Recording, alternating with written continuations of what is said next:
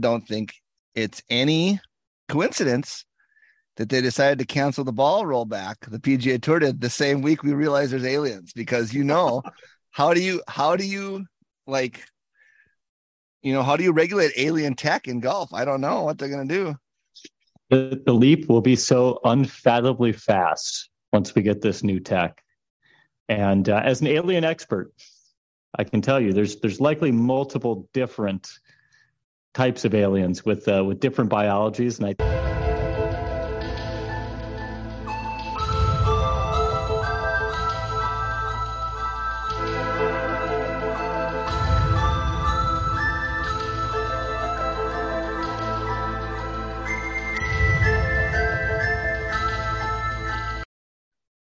This is episode 63 of the Break 80 podcast. Stouds here, joined by the big fella short-sighted Mike, the smoke machine, top 100 Tim.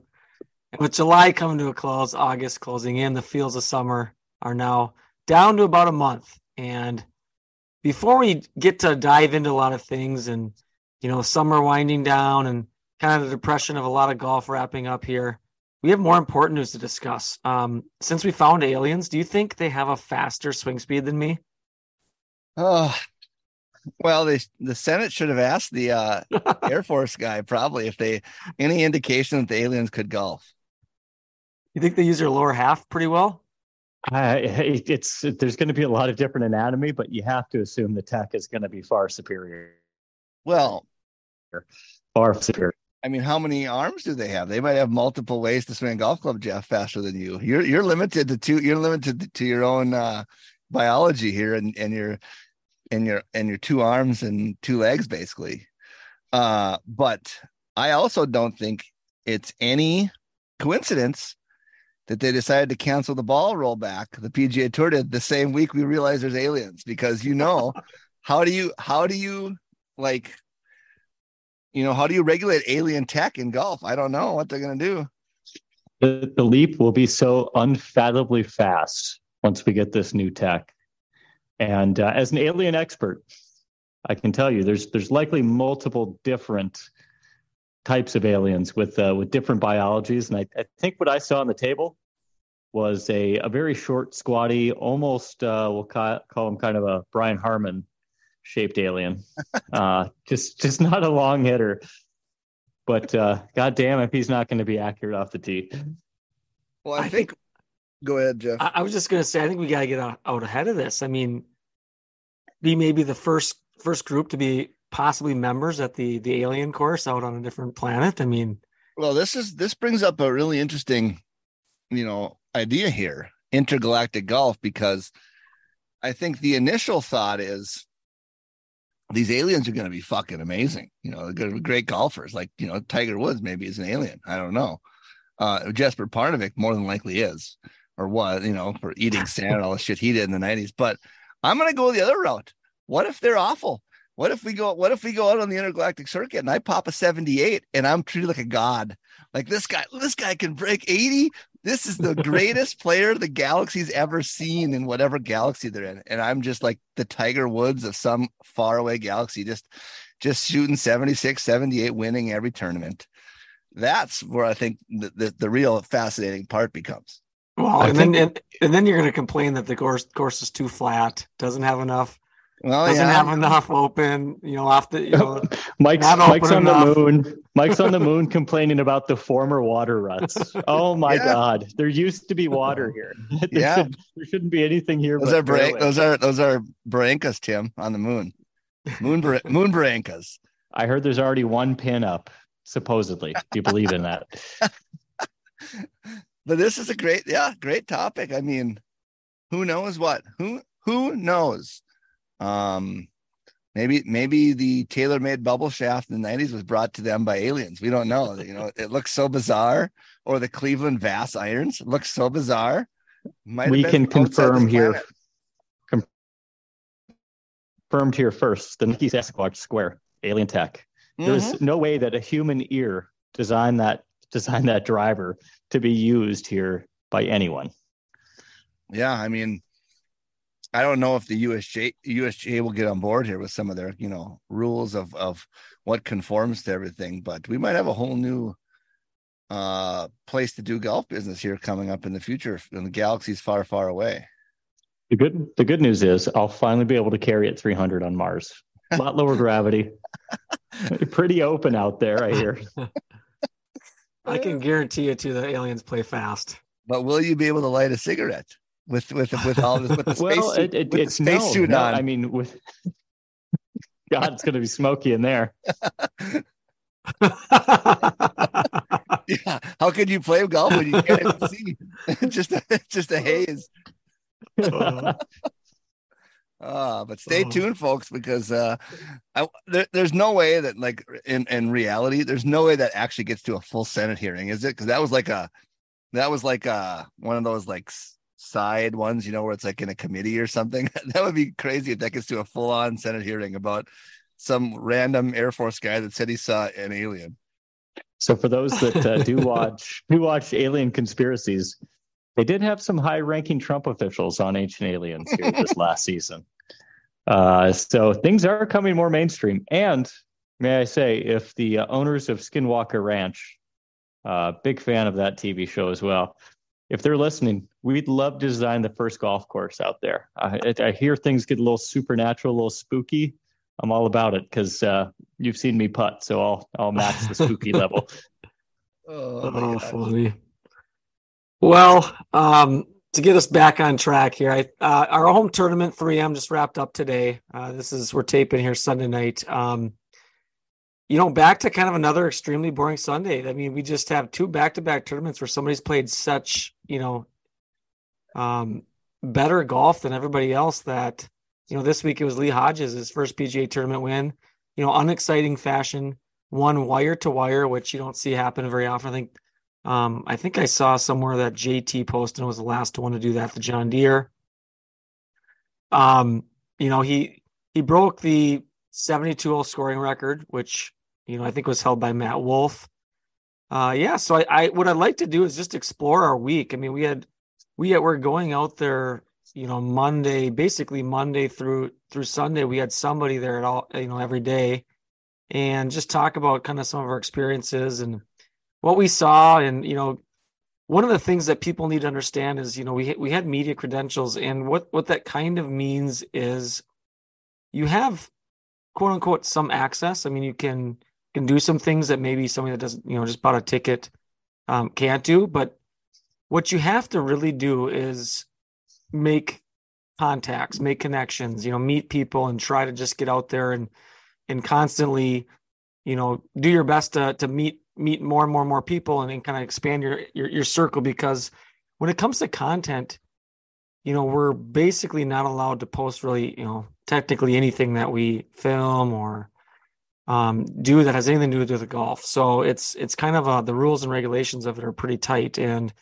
so that's kind of maybe why you didn't see a ton of stuff, because it's just not something we can, or maybe we're just kind of being a little more cautious because, we don't want to ruin that in any way, shape, or form. But what we can do is talk about our week and some things that we saw and some people we talked to and some things we experienced. So I think I like to open up to the floor, maybe going back to Monday and Tuesday, especially because that was kind of the, when you think of a tournament Thursday, especially Thursday, Friday, Saturday, Sunday, they're in play mode. They want to play well. They're, especially players, and even some caddies are really locked in on the rounds and don't have a lot of, extra time for things. So going back to Monday and Tuesday, staying on the range, things like that. What were some things that you guys picked up on, or conversations you had, or things you saw or witnessed that you think would be valuable to the listener? I would say Monday and Tuesday, well, Wednesday included as well, just the best days. You've got the full field out there, and if you get in front of when to expect people to come out, especially for their pro-ams, just the access, the availability to players, the lack of, I won't say like lack of security guards, but just the ability to move around as you wish was phenomenal. I think our biggest breakthrough was cresting the hill right in front of the driving range, realizing that no one was going to stop us with our media badges and walking directly into 10 feet behind the players as they're hitting. And starting to strike up conversations with people. And especially Monday, Tuesday were some of the best days to do it. There was so much more casual interactions with the players versus Thursday when the ropes were closed. We couldn't go back there anymore. And the players were a bit more focused because their true job had started. Yeah, they Monday, Tuesday, Wednesday, easily the best for us, better than the actual tournament days. Yeah, I mean, I think realistically with the media passes, we could walk up right up to a guy in the range if we really wanted to and try to strike up a conversation on those days. And some guys were good about, kind of BSing, and we kind of knew a few people from before.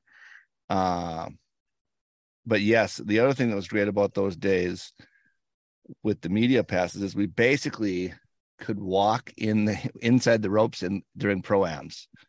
Tim and I on Monday night and Wednesday night basically just walked with like Ryan Gerard's group and Ludwig Aberg's group and just kind of hung out inside the ropes watching those guys play in the pro-am and talking to caddies and the players. And you can actually then listen up close what they kind of chit chat about, tee shots and stuff like that. So that's pretty cool when it comes to access. When it comes to players, I think your casual golf fan probably shows up, maybe watches 15 minutes of the practice area when they warm up, and then goes and watch them play. What you don't see is kind of what we saw, where, I mean, those guys are grinding for hours and hours practicing. They putt for a couple, 2-3 hours. Brandt Snedeker, I think when Tim and I saw him hitting drivers, we left and went, whatever. He was still hitting drivers like 2.5 hours later, just ball after ball after ball, trying to figure out things. And he's not the only one. I mean, there's guys out there forever practicing, and obviously they're really good, but they also understand that they got to get better too, to rise to the level of competition they're playing against. So that's what impresses me. I mean, I wouldn't be able to move the next day with the amount of balls some of those guys are hitting. It's crazy. I was a bit surprised too, the number of training aids I saw. Obviously, we all came away with one in particular that we found the most interesting, one that we might all purchase, that small squishy ball you put between your forearms. I like that one.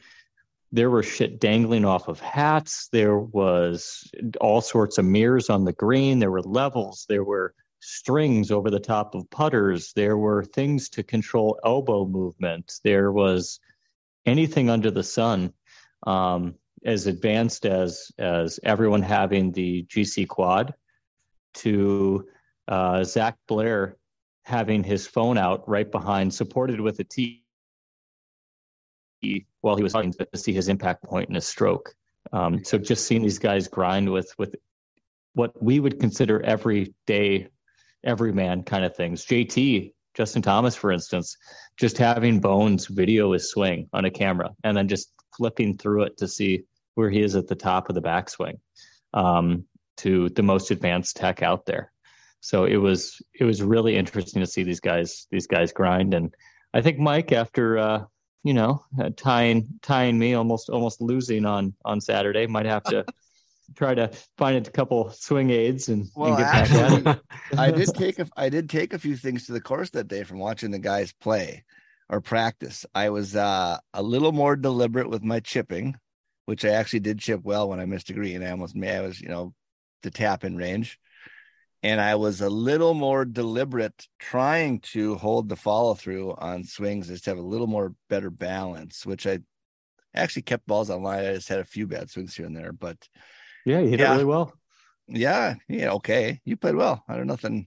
I mean, I didn't make any birdies. I didn't play bad. I made 14 pars, for God's sakes. But let's stop your guys' love fest with you guys. You played well. Oh, you played so well too. That's so back cute. To the I think one thing you'll notice if you go to a tour event on a practice day, I don't think there's a single guy that putts without something. Tees down, for a gate, mirror, string. They all use something rather than, your everyday player just goes and throws some balls down and starts, trying to make putts. They're working on something while they're doing it very deliberately. The other thing that I find kind of crazy is like around the putting green the first couple of days, all of the putters they test out, those pros are constantly looking at different putters.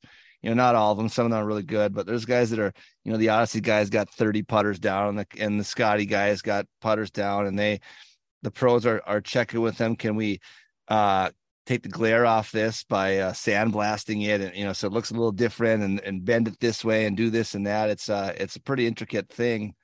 But the pros are always trying to find something better. They're always tinkering. I did make the conscious decision after watching the guys grind over putts for hours and hours and hours that I texted Hunter over at Golo Golf and I said, just get me a lab. I don't want to practice like that. That looks brutal.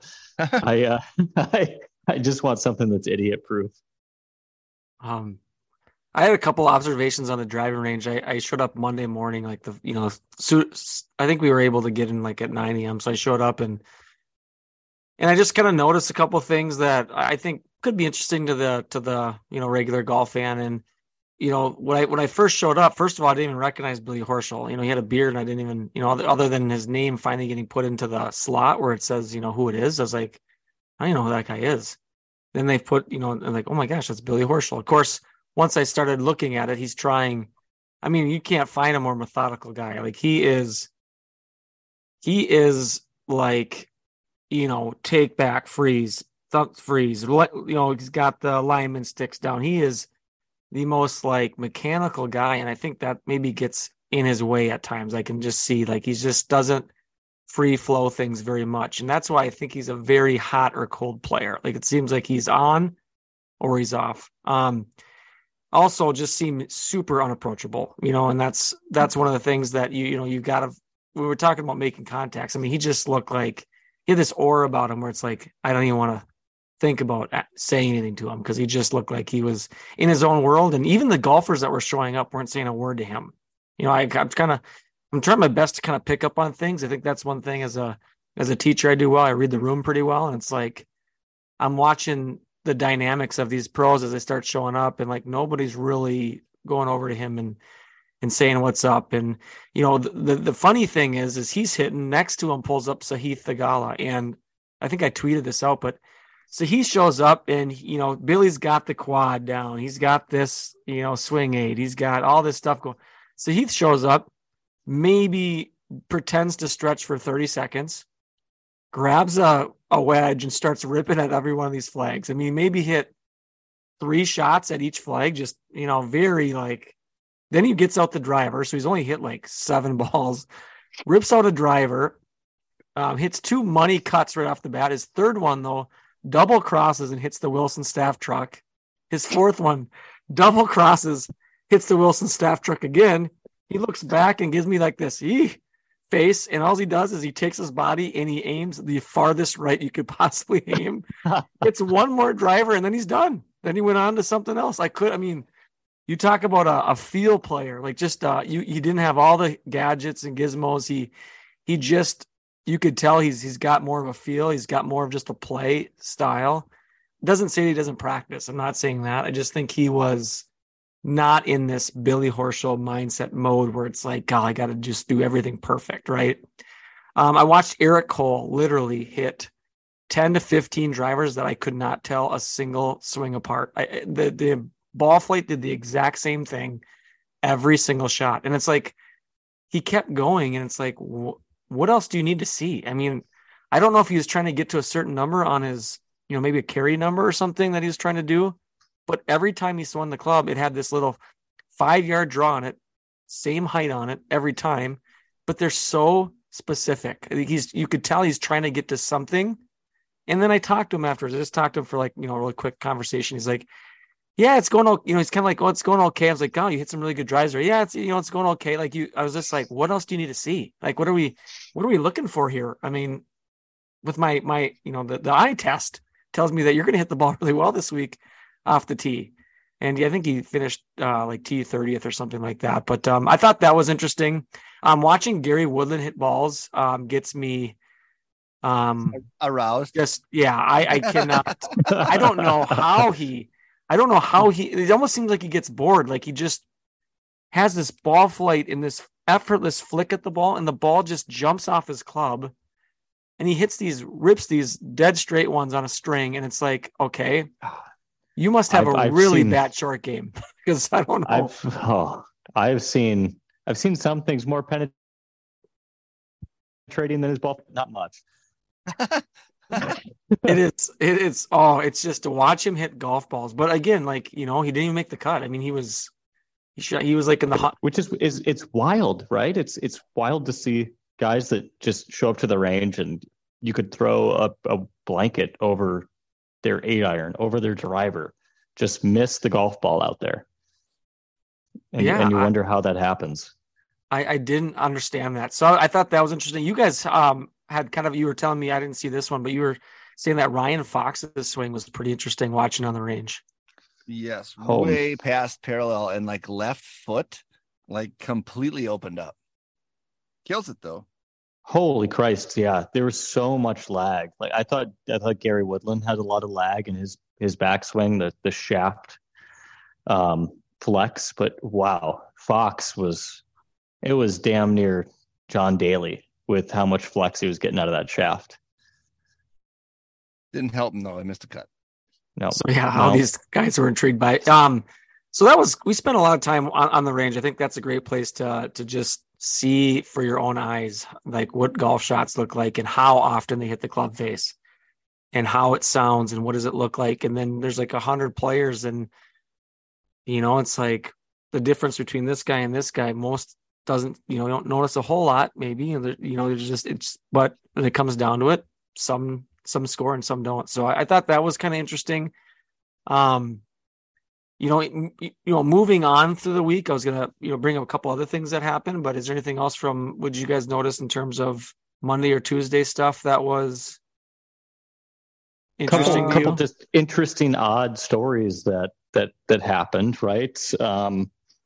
I would say the oddest of fellows was Zach Blair and the Russian and our interaction with them in the rain. That was good. I wouldn't call him odd. I just thought he's a super golf course wonk. Oh yeah, but was that Monday? Was that the Monday Pro-Am? Monday, yes.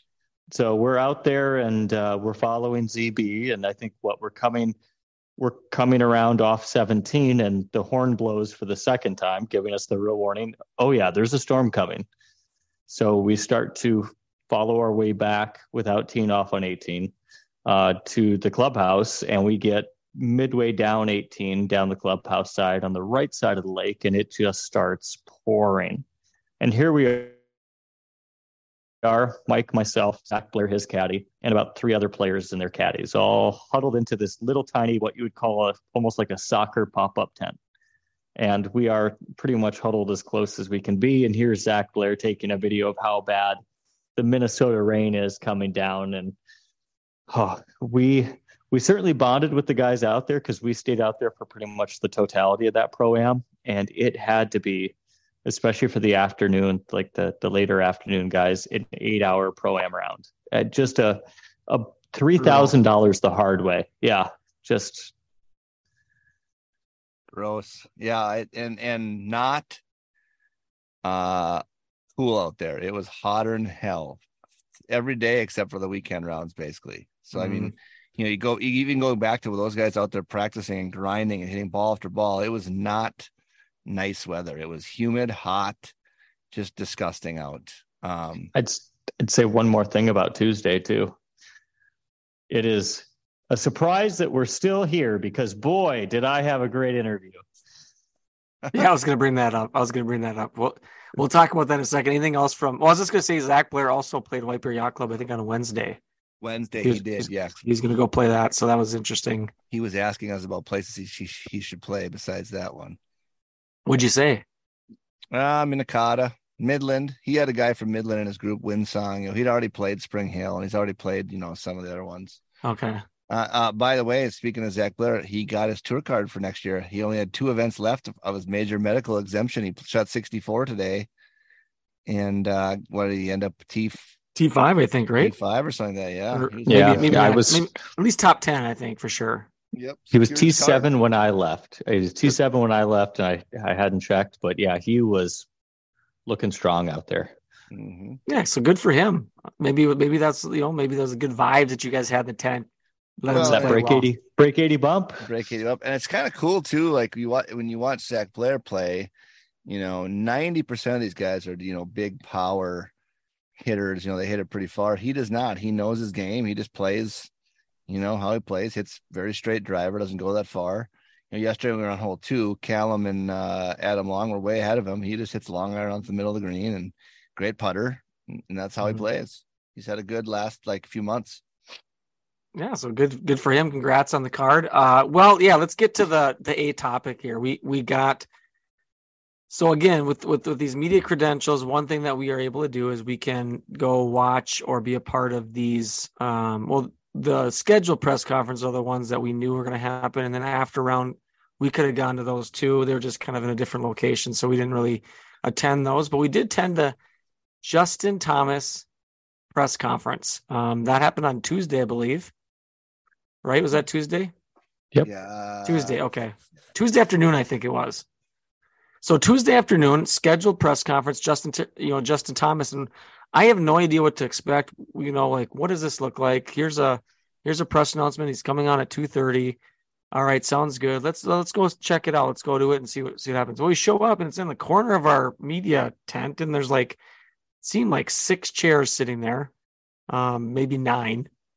And I would say at most there was maybe 8 to 10 people, right? I mean, we were 3 of them. Yeah. So I thought this would be I was thinking in my head, this whole media tent to be filled up, and no, it's just this tiny little corner, nobody really there. And kind of in my, I don't know, for me, again, I like to really try to read rooms. I'm trying to just figure out what is this thing going to be like? What are questions that people are going to ask? I don't want to just, we have access to ask a question, but I just don't know where this press conference, they want to direct it or where they want it to go to or what Justin is expecting. So I just kind of sit there, take it all in. In my head, I'm thinking of a question I could ask if they ask me. I'm like, but I want to get an idea of some of these people that have been at press conferences before. What do they ask? What do they say? And up until when Tim got the microphone, Justin's been struggling, and for the most part, there's a lot of positivity there. He's right there. Justin's talking about it's close. I can't quite pinpoint why I'm not scoring well. I've got, yes, I had played a really bad round at over at Liverpool, but then I came back with another good one. So I know it's in there. I'm just going to think of that as an outlier. The positivity vibes were great. And then Tim got the microphone, and I can tell you right now from experience of the Tony Finau press conference that Mike and I kind of basically look at each other and say, what is going to happen here? Mike, what were you thinking? Listen, I'm sorry that these liberal media types want to ask these softball questions all the time, not address the elephant in the room, which is the fact that he hadn't played well. So for the listeners, because there is a transcript out there, in fact, it was such a good question, it was discussed on PGA Tour radio the very next morning. It was one of the only questions brought up from the press conference with JT, but the question went as such: Justin, it's well documented you're friends with Tiger Woods, Jordan Spieth, Ricky Fowler, folks that have had slower portions of their career. Wondering, as you're close with them, what dialogue's been like, what conversations have been like currently around your game. And his body language kind of shifted a little bit compared to where he was. It started off okay, saying he's got great friends, and then he backed that up with saying, well, I just won a major, last year, and I'm still top 20 in the world. And then he missed the cut. So I think psychologically, Mike, you can chime in this for a second. I think psychologically what he was trying to portray in the press conference was the fact that he's not far off as people want to think he is, in his own head. I think he's trying to go into this tournament this week with as much positivity, whether it's false confidence or not. I think he's just, he doesn't want to act like he's as low as people are maybe thinking he is, and he's trying to find every little positive. Yeah, he's still 20th in the world, 100% true. Yeah, he did win a major last year, 100% true. But anybody that's watched him play golf, he hasn't shot 81 or 2. I don't know if ever he's shot it twice in the last like month. I mean, like there is something there. There's some bad golf being played. I don't know if he quite wanted to hear that. I think he wanted to come into this week with like just all trying mentally, psychologically to think that he is going to go out there and perform at this amazing. And he wanted none of the fact that, he's not playing well to be discussed. So what was your take, Mike? Yeah, I can sum this up pretty quickly for the listeners here. He's got his notepad. It was a very positive interview for about 15 minutes with JT. Everything was positive. He was a good friend of mine. And then Tim brought the flamethrower out and just burnt the whole thing. It was just burnt the whole thing to the ground. JT tried to put a positive spin on it, but there was no, he was pretty much done after that. I really was hoping it was going to be this whole like camaraderie conversation. Like, yeah, I've been working with Jordan on blah, blah, blah, like this headspace, or, talking to Tiger about this. And, I'm still in conversations with the Ryder Cup team possibility, but nope, we went south quick, which is fine. It was great to see him grinding out there on Friday or on Saturday. So it was just like Dateline where they lure the predator somewhere and then they jump in and they surprise him with why he's really there. It's like he was lured in by the media with all these rosy questions, and then Tim chimed in. I'm Chris Wallace. What are you doing here? This is a Saturday, Justin. I don't know if his last name is Wallace, but Chris Hansen, I think it is. Chris Hansen. Yeah, Chris Hansen. What Catch are you a predator. Here, Justin? This is a Saturday. Yeah, in even like his answer, you could tell like he was just spinning circles. Like he didn't want to take his situation and compare it to their situations because even you could even throw in there Smiley Kaufman, right? I mean, he's good friends with Smiley, and he's gone through it. The lowest point, he's out of golf, basically, right? There is some things there. Like there's something there, Tim. Like I don't think it was a bad idea. Like it's like you can't look at that question and say, what the heck were you think? Because there's something there. Like all of his buddies have gone through something like that in some way, shape, or form. But I think he just wanted to in his head think he's not that far down as they were, kind of thing. Like this is not the same situation. And technically he's right. I mean, they were all, Tiger had some real down years for a variety of reasons. Ricky Fowler was outside the top 200 and Spieth was way down past 50th in the world rankings, I think. So, I mean, yeah, but he for surely was trying to deflect to the positive as much as possible. So yeah, that was quite the experience. And let's just say, needless to say, I think basically the questioning was done after that one, wasn't it? Was that the last? Was that the closer? I find it hard to believe that the pod here, no matter how big we get, will ever have Justin Thomas on. No, actually, Tim did not give our pod names. That helped probably. Yeah. It's at usually least I didn't pick any podcast here. So thank goodness he didn't do that. But there was actually one more question after it. I think he tried to save the veterans comes in and asks the question to kind of save the press conference. The old softball.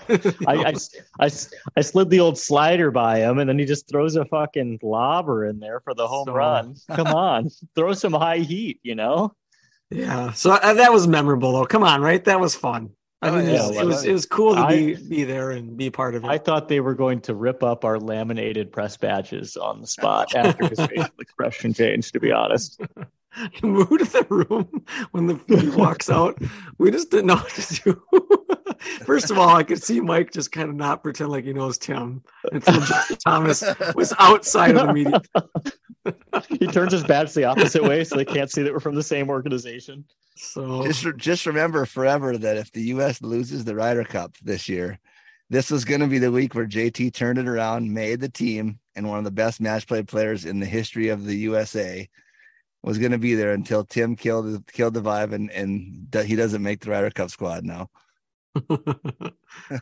So, all right, that had to be the peak moment of the week for us. That was something else. So hopefully, Justin, if you're hearing this, we'd love. I am sorry. Let's discuss. I had very good intentions of that question. I didn't foresee it going that way. I will say this though, Justin Thomas is definitely working at it. He was out there on Monday night hitting range balls. He was one of the only few out there with Bones. We saw him putting on Saturday after he missed the cut. He's working there. So I'm sure at some point in time he'll get it back. But yeah, he's in the woods right now. He hit 2 into the water on 18 there in the one round. Would you say he's off the planet?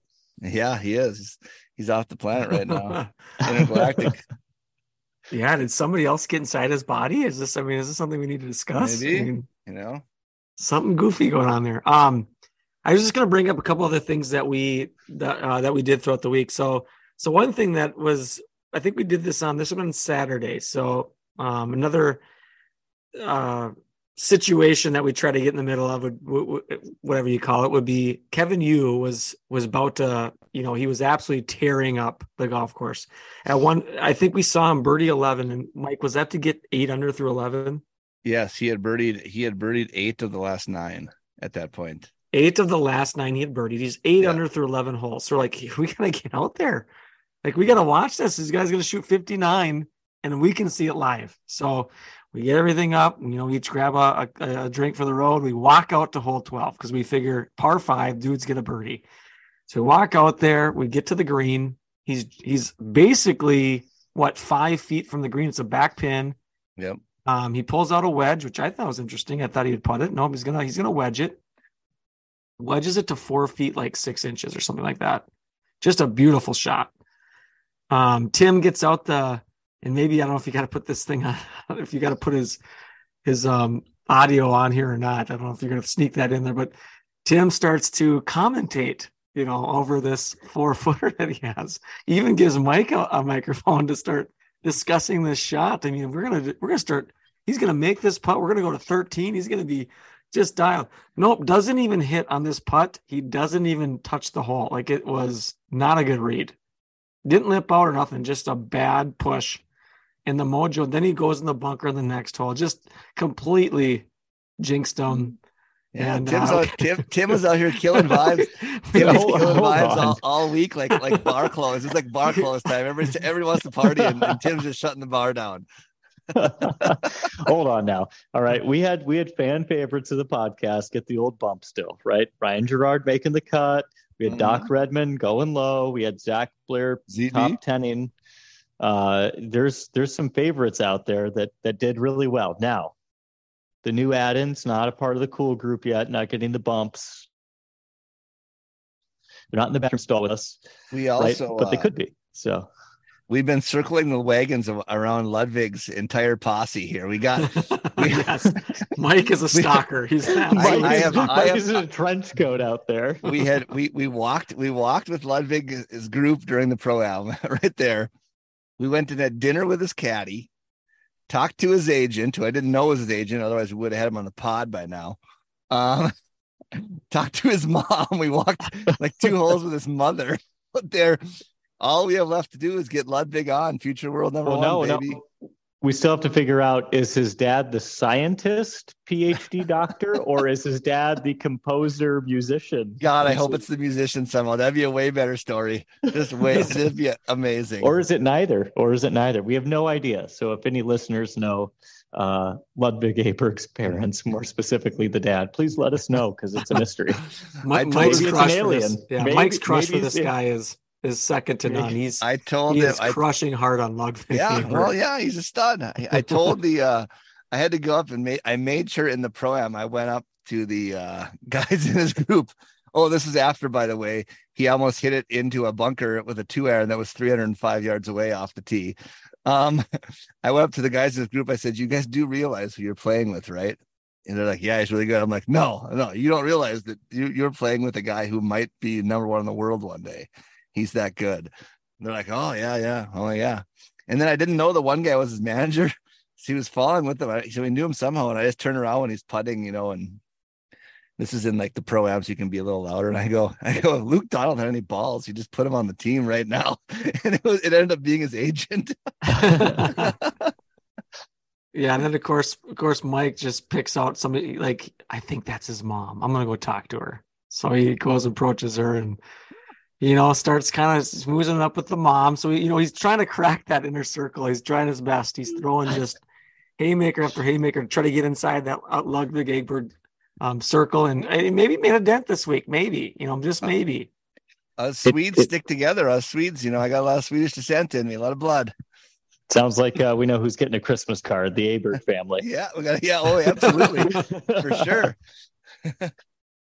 All right, so I guess the only other thing that I had on here, we've I don't know, we followed certain groups. It's kind of fun to see some guys. We followed some local guys. Frankie Sappin played some holes. He had some really good shots. Who else did we follow? I didn't see much of Derek Kitchener. Did you guys? A little bit. A little bit. Yeah. Okay. Talked to Caleb Van Aragon, got his number. We can set up an interview there. He's had a heck of a summer. Yep. So he was out there. He kind of settled the nerves. Was 3 over through 3 right away, and then I think he finished at like 5 over or 4 over. He shot 70 day too. Okay, so he was I think 4 over, and he was 3 over through 3 holes to start. So that's quite the battle that he had. So congrats to him for playing in his first PGA Tour Pro event, actually, in any capacity. I think. I have an interesting story for you. Well, I mean, it's kind of interesting. Did we lose mics? Okay, there you go. Huh? I couldn't hear you for a second there. So I started talking to, we're trying to take this pod international here. So I started talking to, there was a, Ni hao and konnichiwa. Yeah, there's a fairly large Asian contingent in the media tent, probably 5-6 people. And I was out by the range, and I just so happened to, this young gal was walking by, and she stops. I started talking to her, and she's from Tokyo. And I think some people do, but I don't know if a lot of just general golf fans understand just how big of a deal Hideki Matsuyama is. So she is there, and her only job is she follows him every round and writes a report for the biggest newspaper in Japan after every round he plays, like how things went. So she's going to Wyndham next week, and she doesn't go back to Japan, she said, until after the FedEx Cup. So she literally, it's just, well, there was one other guy from Japan in the field too. They covered a little bit, but it's basically just following Hideki around and writing about every single round he plays for the people back in Japan. That's how big of a deal he is back there. Just wild. I have to mention a couple groups too that I had the chance to follow around a bit. One is Ryan Gerard and Will Davidson, who's his caddy, and just a phenomenal group. They're actually the first ones to let us under the ropes there for the Monday Pro-Am to get to follow right side by side and get a chance to hear what those interactions are like between player and caddy, the kind of the mathematics or the physics behind choosing a club, choosing a shot shape, choosing a trajectory, and all of that based off walking off yardages that are pre-written down in those books. Because I'm going to be honest, even though the yardage guns are legal, I didn't see a single one come out. Everyone's walking things off. So kind of that old school nature of caddying and how wonderful it was and how hospitable those two were to have us under the ropes and kind of get that insider view. And a huge shout out to Ryan for making the cut again. So on this week, I think he missed the one at John Deere, but on quite a streak since Will got onto the bag. And I think the even cooler one, and you've got a flat bill hat on right now, Mike, for the listeners that can't see, but yeah. My God, good on Joel Damon. Very personable on Netflix on the show. Not as personable out on the course. Doc Redmond will give you a golf ball out of his bag if he's not down to the last one. He'll stop and shake hands, kiss babies, and just the way he plays golf, you would swear he is just a nonchalant Muni golfer out there that just happens to shoot a 64 or a 65 in his last round of the tournament. It just his demeanor out there is so casual. He's super cool with fans. That's a vibe. He gives off the energy like it's a bad shot. He'll show you that. It's a good shot. He'll show you that. And he's just got this kind of like cool swagger hipster style to him that's a little bit different than anything else. Yeah. I got a text from a buddy today. He says, my kids have made a killing. He went on Sunday. They've gotten a ball from Hoagie, a ball from Vincent Norman, and a glove and 2 signed balls from Doc Rudman. Doc's and this man, was this was before he knew that, the vibe, the break 80 vibe. Doc's he had man. no idea. And so that tells you right there, that he's a good dude and willing to interact with the fans. So pretty cool. I will say this too. I was hanging out outside that signing area, the autograph area, right before I left this Sunday, and these kids were chirping the players, give me your hat, give me your glove, give me X, Y, and Z, blah blah blah. And the players are coming off like, dude, I'm not giving you my hat. Are you crazy? You want a sweaty hat after all this? And I'm walking by as I'm leaving. I go, hey, mix it up a little bit, kids. Ask for the car keys. They're gonna laugh. They're gonna give you something after that one. They're not even their car. Just give it to them. Say they lost them. Yeah. Yeah, Doc, we got his contact info, so probably maybe after the win, we better let him focus for this week with the last event. Try to get him on. But yeah, I mean, Carson Young, we clarified or confirmed that they caught fish in the 17 pond. Northern Young pike is in there. Yeah, There's northern like pike in the 17 pond. I did not know that. I figured it'd be a bass haven, but he confirmed a northern pike. So that was pretty cool. Well, the last thing I wanted to do with the 3M before we kind of move on to other things as we, keep this pod maybe they're shorter time than late, but was the qualifier to get into the 3M. There's some cool stories there. I want to share with, first of all, some of the names that try to qualify. Some are pretty classic names that you may know from, maybe older guys that have been on the tour before or things like that. Like, so soon you'll know. Try to qualify. DA Points. I mean, dude, once upon a time won at Pebble. Jonas Blix tried to qualify here at Victory Links in Blaine.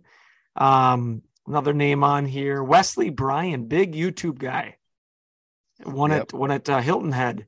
He actually has a PGA Tour win. So Wesley Bryan tried to qualify. Minnesota's own Brady Matson.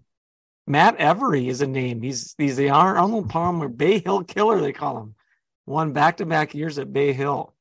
Tried to qualify. Ben Crane, one of the golf boys. One of the golf boys was out here trying to qualify.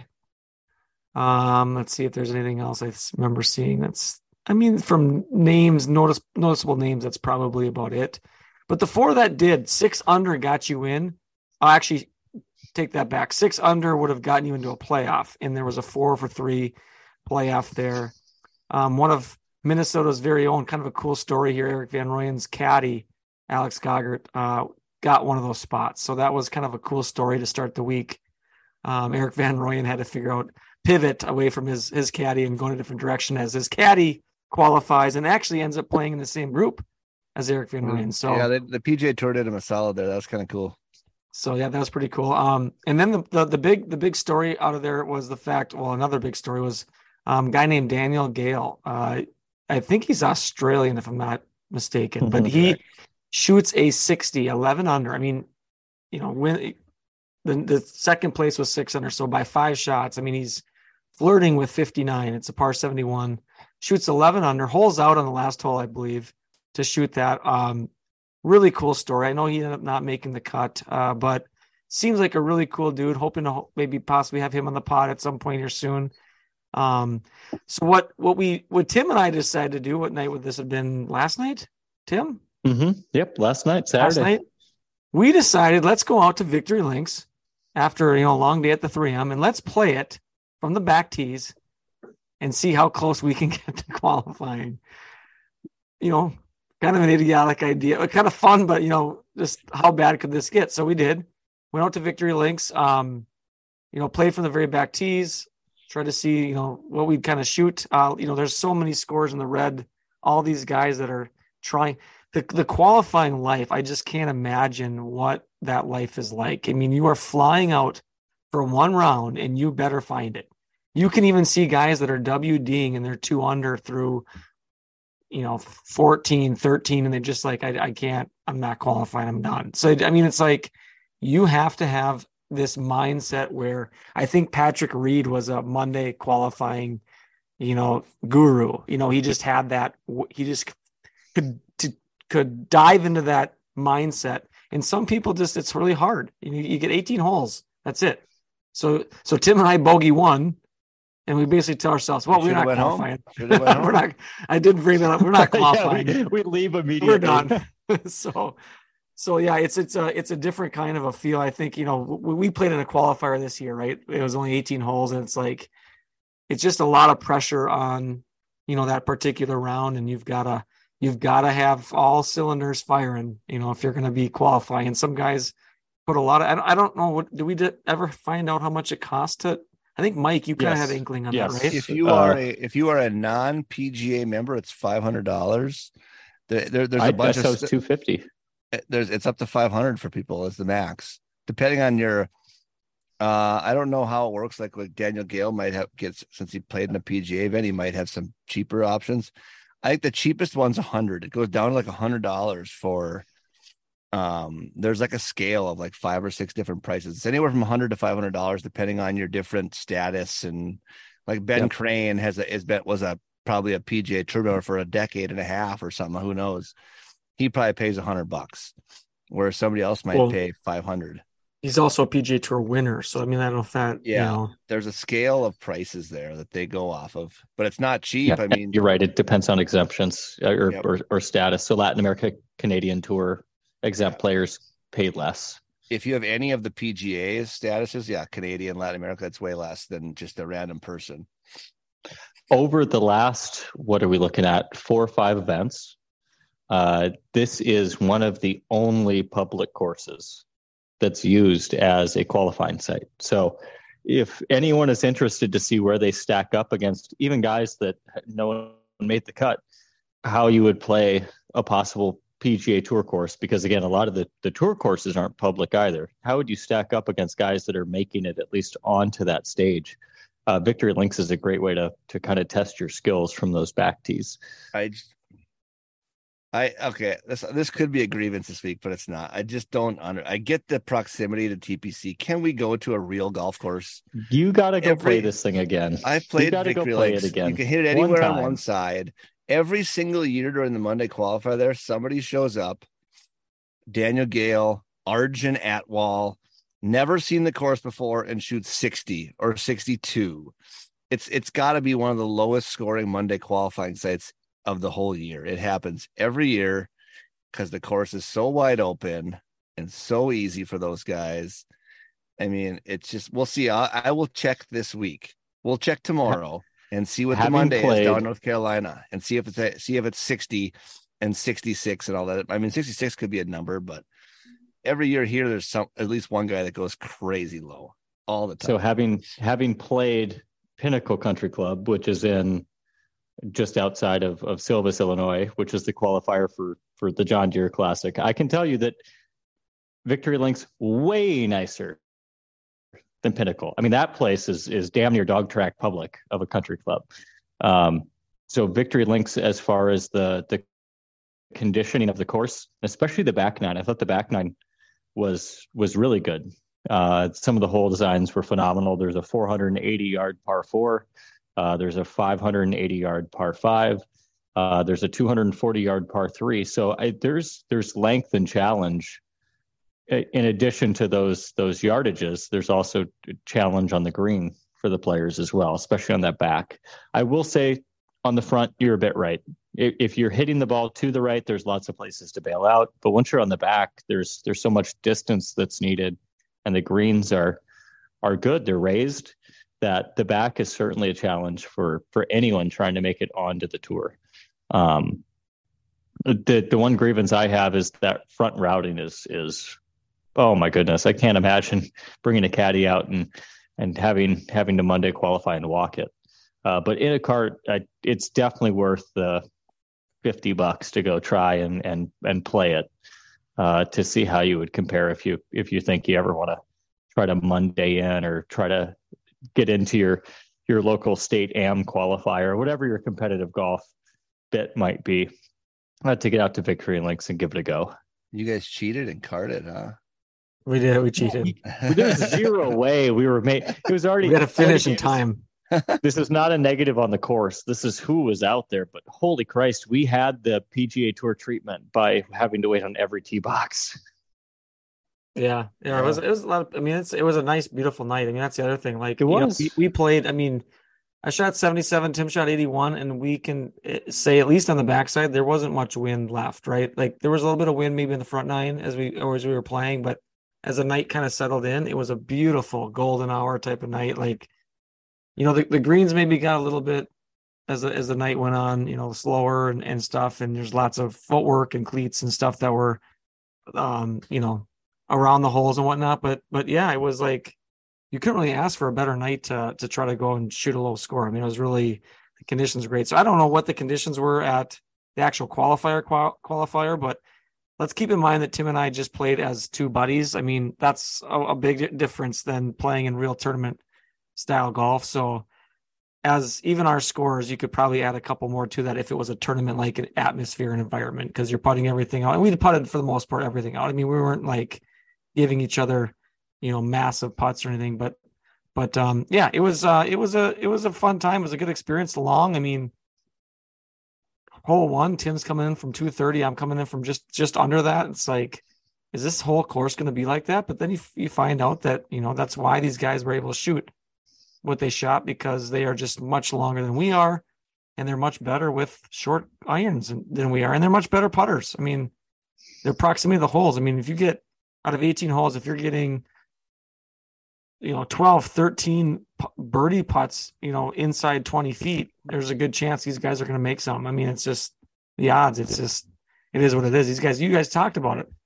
These guys spend hours with these gadgets and gizmos putting. Like, Mike hasn't practiced putting for the last 10 years. Oh, things are changing after watching these guys. These guys are putting after my day more practice. After Friday afternoon's round, we're going to start practicing some putting. I mean, it is the moneymaker. I was finding, I kind of found a fun little snippet on some 3M thing, and it was Chesson Hadley and his caddy, like, what is your favorite club in the bag? And the caddy just goes, the only club that makes money, and it was the putter. Oh, for sure. Because if I watched Tony Finau today just miss every single putt. I mean, he had like 17 pars, and he had numerous putts inside 20 feet, didn't make a single one. And there he sits. He takes T7, and if he makes 3 or 4 of those, he's looking at second place. I mean, it is important. It's probably the most important club. But at the same time, guys like Scotty and Rory have proven it's also not the most important club, because they hit it so good and putt so badly compared to the rest of the field, and they're still finishing the top or win all the fucking time. So it's kind of it's world-class ball striking. They're making pars. They're not missing greens, where a lot of those guys are, making par putts when they have to. But that's a realistic expectation of our amateur audience, though. Like, but if you class ball strikers, but you don't need to be world class. How about this though? Realistically, hit 12 greens around, you're going to score. This is the difference. When we think of Rory, we think of big events, hard golf course. I mean, this is one where you have to make putts. Like you can't. 24 under was the score. I mean, correct. William McIlroy, there's a good chance that he may not have won this tournament just based off of. You have to have that putter working on an event like this, because there's a lot of guys that can get to every par 5. There's not every. Yeah, so I'm saying, like a tournament like this, but if a major, Rory can just go out there, hit a ton of to the middle of the greens, take his 2 putts, and be fine, just because he can, But that's what Lee Hodges. That's how Lee Hodges won this tournament, was ball striking. Well, yeah, I mean, but his putting was good. He was a positive, but a bunch of guys putted better than him. His stats, his approach plus 2.14 was almost a full shot better than everybody, at least. His tee to green, when you don't count putting, was plus 3.11.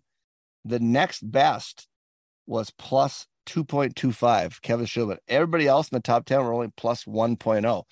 His putting was maybe strokes gained. He might have been in the top 10 of putting. Probably, yeah. I mean, he's probably maybe 5th in putting, so he putted well too. But he just out-hit the field. Like, he was so much better ball striking. His approach, his tee to green, and then which leads to his total strokes gained was plus 4.65, plus 2.9 is the next just best. I mean, buried him. he Just killed buried everybody. him. He hit it. He hit it closer than everybody, so he didn't have to putt that well because he hit it better. But he still has to make something. I mean, for sure. I watched Tony Finau miss it seemed like 5 or 6 birdie putts inside 10 feet today. Didn't make a single one of them. It's like if you put it there, you gotta roll the rock. To eventually win, you got to make them. Like Scotty Scheffler's proven that you can hit it otherworldly and still not win if you don't make anything. Yeah, that was an impressive display of just golf. I mean, a guy named Lee Hodges, who basically nobody has pegged in knowing really much about the guy, just comes out and just lights a course on fire. And that's what these guys are. I mean, there's so many good players out there that could do this in any given week. Sepp Straka shows up this week and can't even sniff a cut, after going scuba low at the John Deere, right? It's Cameron Young was in the final group of the British. Exactly. So you watch these guys on the range. It doesn't matter who it is. You'll just look at who's that guy, striping them. And then, it comes to the tournament, either goes in or doesn't. And that's where we sit. So I don't know. I thought this was a tournament too for the throwbacks, a big tournament for the throwbacks. You had Snedeker up there. You had Jason Duffner finish top 20. Yeah. The likes of Stewie Sink corpse came to life. Who else?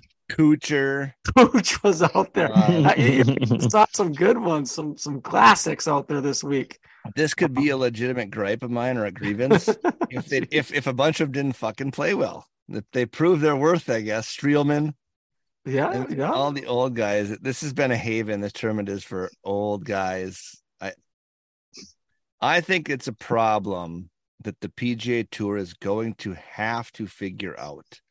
They got to find a way to gracefully phase out some of these guys because, they pop up once in a while and have a good tournament.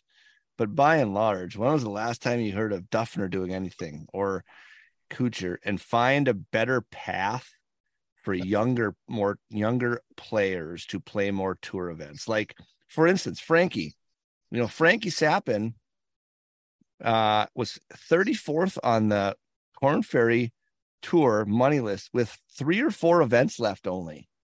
So this was kind of a risk for him to come and play a PGA Tour event. He makes the cut at the big boy event, and he gets nothing for that on the Korn Ferry Tour, which to me is kind of wrong. You should get something for going and playing in the event that everybody on the Korn Ferry is aspiring to play in, making the cut, and he's going to end up falling in the Korn Ferry standings more than likely after their event this week. So I don't know.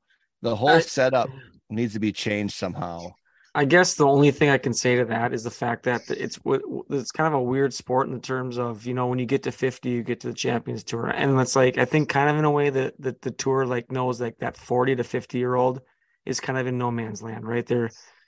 They don't really have, they're kind of past their prime, but yet there's nothing really for them, right? There's no tour between 40 and 50. So they have to kind of, if they've been an effective player as a 25-year-old or as a 30-year-old, they have almost earned a little bit of that to be able to play in something just because they need something until they turn 50. I mean, we saw they do, but what else are they supposed to do? I mean, they're out there still.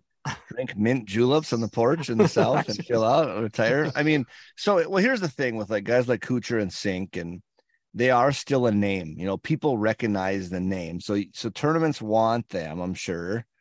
But I do think with more money coming in, with the PIF and the merger with Liv and all that, whenever it does happen, I don't know. I just there's so many talented players on that Korn Ferry Tour that someone should have chances to play. I mean, I've talked about Shazart, who again was top 10, by the way, for his every single event he's played. But you look at that Korn Ferry Tour, I mean, the cut was 7 under. I know they're not playing as hard a course, but there's a lot of really fucking good players who don't get a chance to play because, JJ Henry is out there taking a spot on the PGA Tour every week, and nobody with zero chance of competing. None. He just doesn't. And I know Kuchar played well, and Streelman's a little bit maybe younger than, like, Kuchar's got to be damn close to 50. And he played well, but he doesn't compete every week. He's just out there. He makes a cut here and there, and whatever. He played by himself. He made the cut at John Deere and played by himself in the first group, and no one's watching. I mean, there's a couple coaches out there. Come on, you gotta give it to him. He's hitting 45. Hybrids, and everybody else is hitting 6 irons. Yeah, but that is a serious problem. They're going to have to figure out, how to make that work. I think because it's doing a little bit of an injustice to the younger, better. It's a better. At the end of the day, if there's going to be way more money in this, and you're 45 years old and somebody's better than you, they're better than you. What else? You don't see Major League Baseball keeping a bunch of guys around, with canes and crutches or whatever, and walkers in the dugout just because they're hanging on till retirement or something. I mean, it's the only sport that does this, and it just I don't get it sometimes. Well, again, Thomas but there's that Champions Tour, right? It's like that's what they can do when they get to 50. So it's like, you can't play in that until you're at 50. So what do you do? I got a great solution. Just get rid of the Champions Tour, end it. Put the money into the normal tour. I love watching the champion. Okay, let's do a little transition. The Senior Open Championship was the best tournament of the week. Okay, so Mike wants to get rid of it. It was the best tournament. No. I mean, well, the Open can stay. So I think, let's talk about this for a quick second. Probably with this live, merger and more money coming in from the Saudis, I'm guessing helps save the Champions Tour. The Champions Tour bleeds money. No, they don't make money. Nobody goes to watch it. It's, it's kind of like the Champions Tour lives off the PGA Tour. That's it. The PGA Tour pays for the Champions Tour. The Champions Tour isn't making enough money to, fund itself. They have some sponsors, whatever. But this week was epic. Royal Porthcawl, which is, it is in Wales, on the southwestern coast of Wales, just probably west of the capital city of Cardiff, like 45 miles. And the weather was apocalyptic. What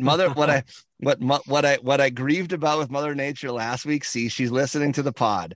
She showed up. Not a single player on the weekend. The aliens with the weather machine. Yes. Think about that. Major championship, senior, they play up a little bit on it. They're not playing back all the way like the younger guys. Not a single player in the field broke par on Saturday or Sunday. None of them. It was amazing to watch. Colin Montgomery shot 88 today out there. Did you really? Monty? Yes. That low ball flight? Come on, Monty. 26 players shot over 80 today. It was amazing to watch. They were hats for whatever reason. Vijay Singh had 2 hats on, like a winter hat and a normal like bucket hat, and it's flying off. It was amazing. Alex Cheka won, and he was trying to be stable putting. He was like almost doing the splits. He was such a wide base putting. If you can find the footage of it, go backwards on like YouTube or whatever. It was so fun to watch because the wind was just howling. The waves on the Irish Sea were like white caps. It was awesome. That's awesome. And yeah, Chica won over Potty, right? Yeah, Patty chunked the chip on the second playoff hole. On the second one, okay. Yeah. So yeah, that was. I saw a little bit of it. I just saw the scores were wild. It was fun plus seven easily got you with easily a top 10 finish at 7 over. So was it just like side wind, or was it into the wind? They couldn't carry things, or what? Windy, rainy. Well, the playoff hole was a par 5 straight downwind. They hit 7 iron in. Patty went way over the green. Then and Cheka hit it on and 2-putt birdie, and Patty's first chip went like 5 feet. Nervy. He didn't go unconscious. Nervy chip. You got to get over that chip, look at it, and just react like an athlete. Watching these guys try to putt, that's the funnest part. Like it's just howling, and a putt will sit on the edge, and they'll just be standing there waiting for the wind to blow it in or blow it out, or the wind will be holding it up. So they're like, how is this not going in? Well, you're putting it straight into like a 40-mile-an-hour wind. It's awesome. I wish somehow the Open could be like that every single year. It would be the best.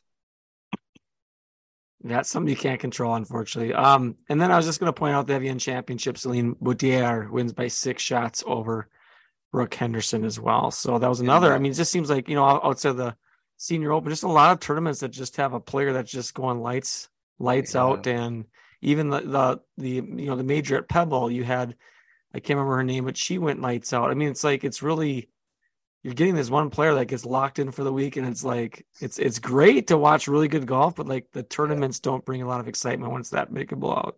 Boutier, hometown girl in France, wins their, that's like the 58th major they have on the LPGA Tour. They got so many damn majors. This one shouldn't be a major, but you could have sat on the 16th green with a case of beer and just had a blast, because that was like freaking like windmill type mini golf stuff. Did you watch it at all? I did not see that. You see some of these ladies try to chip and stuff on this green. It's got a bunch of swales. It's a par 3. I watched a gal chip one from the very front like fringe and immediately go, whoa. And it went so far past the hole. It was crazy. That was the one they were complaining about, at the beginning of the week, 16. It was great. The best TV was that this morning, and the old guys. They were amazing. You love failure is what you're saying. You just love when people fail. Of course, we want to see these people looking like us. That's awesome. Well, let's get to Mike's grievances. You have these things that you think about the week, and you've got a few grievances that you want. Kind of a new part of the podcast as we close out here. And Tim, feel free to add any if you've got any grievances. But I will just say before we get to the grievances, the positivity. Mike Welch does a fantastic job out at 3M. I just feel like the vibes are cool out there. I don't know what the attendance was or anything, but like I just feel like they tried to at least maximize what they're given and what they have. I think the field was decent. I feel like things for people to do, options are there. You had the Stilly deck added. There's things, the water. I mean, they're trying, and that's ultimately all you can ask for. So great job by him this week. Shout out to his son, Gavin, who got us on Victory Links, which was a connection we had no idea. At the end, he tells us, oh, by the way, my dad's Mike Welch. So I thought that was kind of cool. Nice. So anyways, Mike, let's get to the grievances.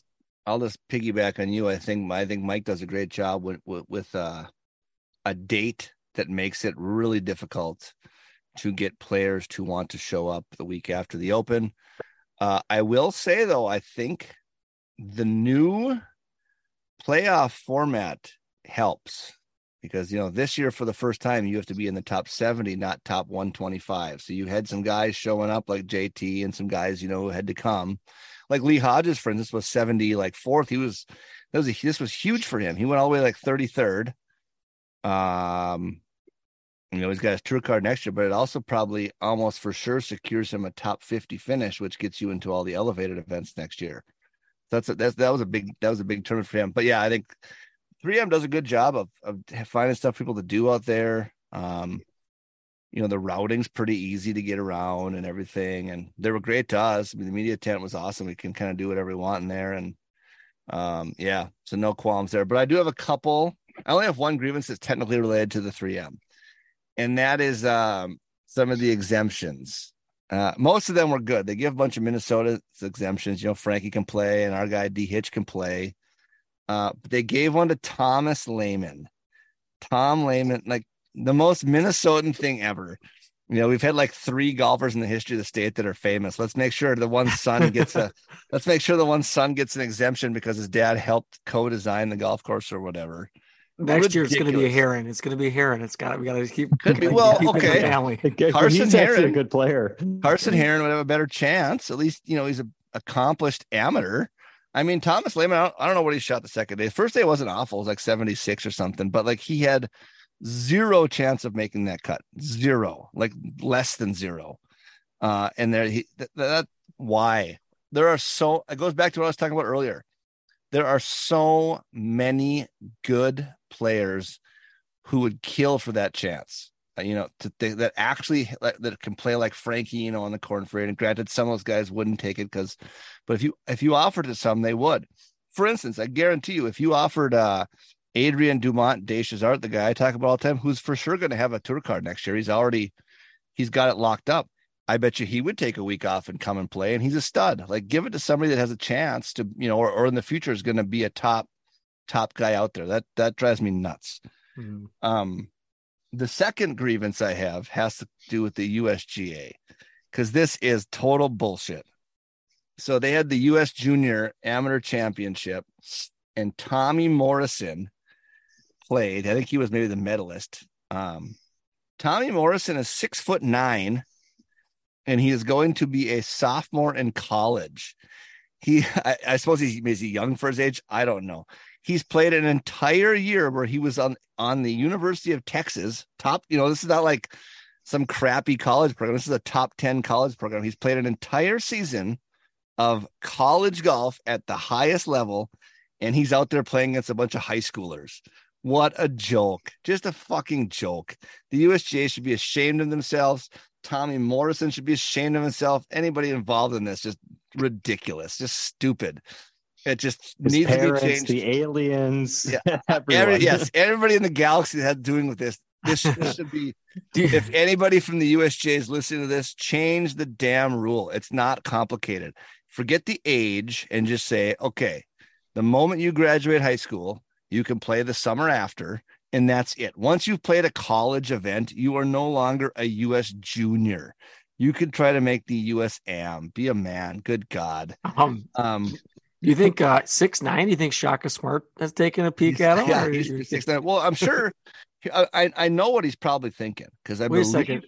Hold on a second. Shaka's not at Texas anymore. He's at Marquette now, isn't he? Marquette, yeah. But I remember he's Texas guy, but because I believe now if you win the US Junior, you get an exemption into the US Open. So okay. that's probably why. That's why.